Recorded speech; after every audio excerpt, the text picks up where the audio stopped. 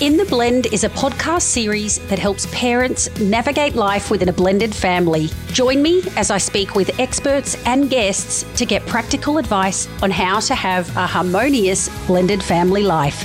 This series dives deep into the unique dynamics, logistics, and challenges of raising a blended family. From new partners to juggling mixed finances, we will help guide you through it. Welcome back to In the Blend. We've got another favourite tip segment for you this week, where we extract some of the most valuable advice from our previous episodes. Today, we're revisiting a conversation that I had with counsellor Simone Young of Step Families Australia, focusing on a common challenge in blended families, loyalty binds. Now, loyalty binds, as Simone describes them, are those invisible ribbons that connect children to their main attachment figures. Simone shares essential insights on how parents and step-parents can navigate this delicate aspect while prioritising the child's emotional well-being and fostering appropriate behaviour.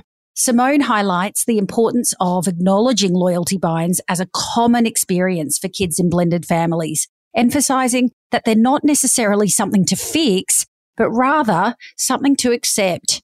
She also explores the unexpected ways these binds can manifest and offers valuable advice on validating and empathizing with the child's experience. So, if you've ever grappled with this challenge in your blended family, this Favourite Tips episode is a must listen.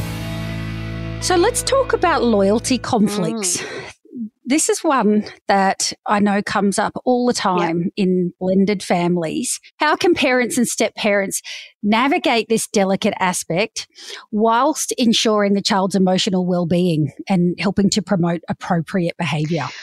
I like to call them, and I think our friend Patricia Papanow likes to call this loyalty binds.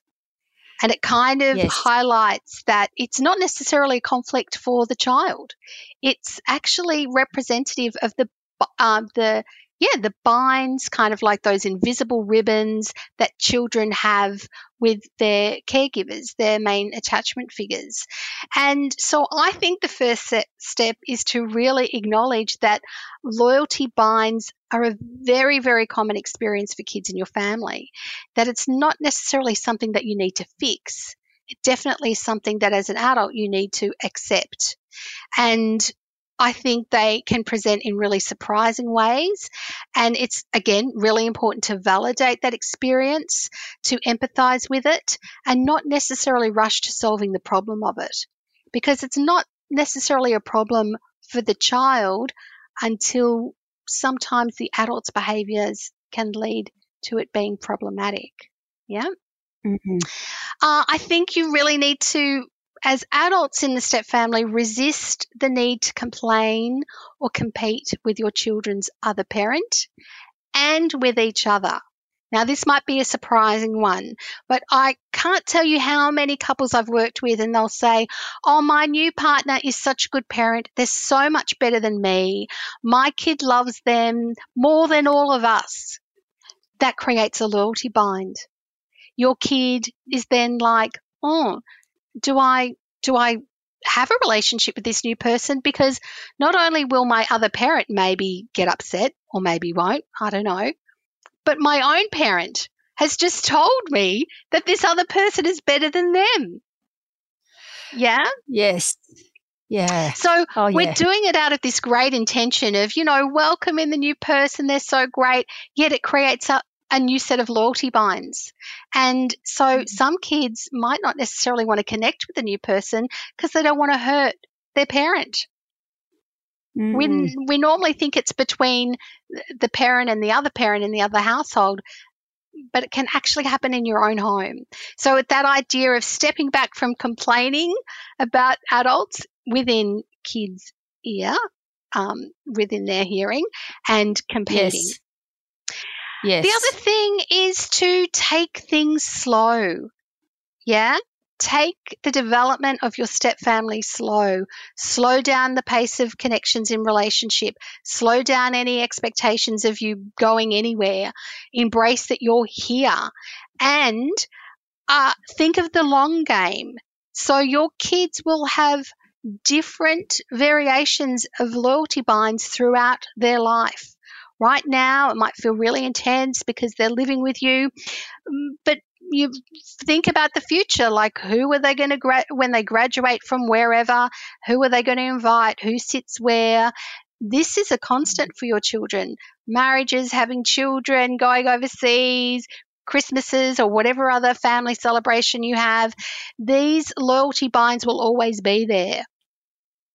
Yes. And I think as adults in step families, we really do need to manage our own expectations around this.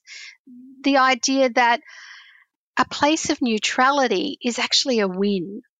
So if you're wanting to eradicate the loyalty bind, you're kind of setting yourself up to lose, because the loyalty bind will probably be there in some way or another. But we can support our kids through it by stepping back on the expectations. Mm-mm.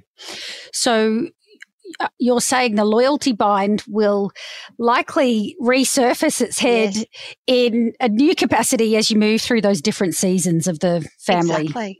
Yeah. And so if you're trying to eradicate it, you're setting yourself up for a big fall, because it's always going to be there for your child. How it presents in your child probably is really connected to the level of conflict that's across the whole family system. So that's good. We can do something about that. We can try our best to decrease the level of conflict. So even when things are going well, your child might still feel the loyalty bind. I hope you enjoyed this My Favourite Tip episode. Reflecting on the conversation with Simone, I do love the reassurance that loyalty binds are a natural part of family life and that they may evolve over time. Embracing the idea of neutrality as a win was also a big one for me. Hopefully, it has you thinking about these things too, and how lowering your expectations might also be a good thing. If you enjoyed this excerpt, make sure you explore the full episode with Simone Young for a much deeper dive into this essential topic. Thanks for listening to the In the Blend podcast. The show notes for this episode are available at intheblend.com.au. And if you like what you heard, be sure to subscribe and please rate and review in your podcasting app. You can also follow me on Facebook, Instagram, and LinkedIn.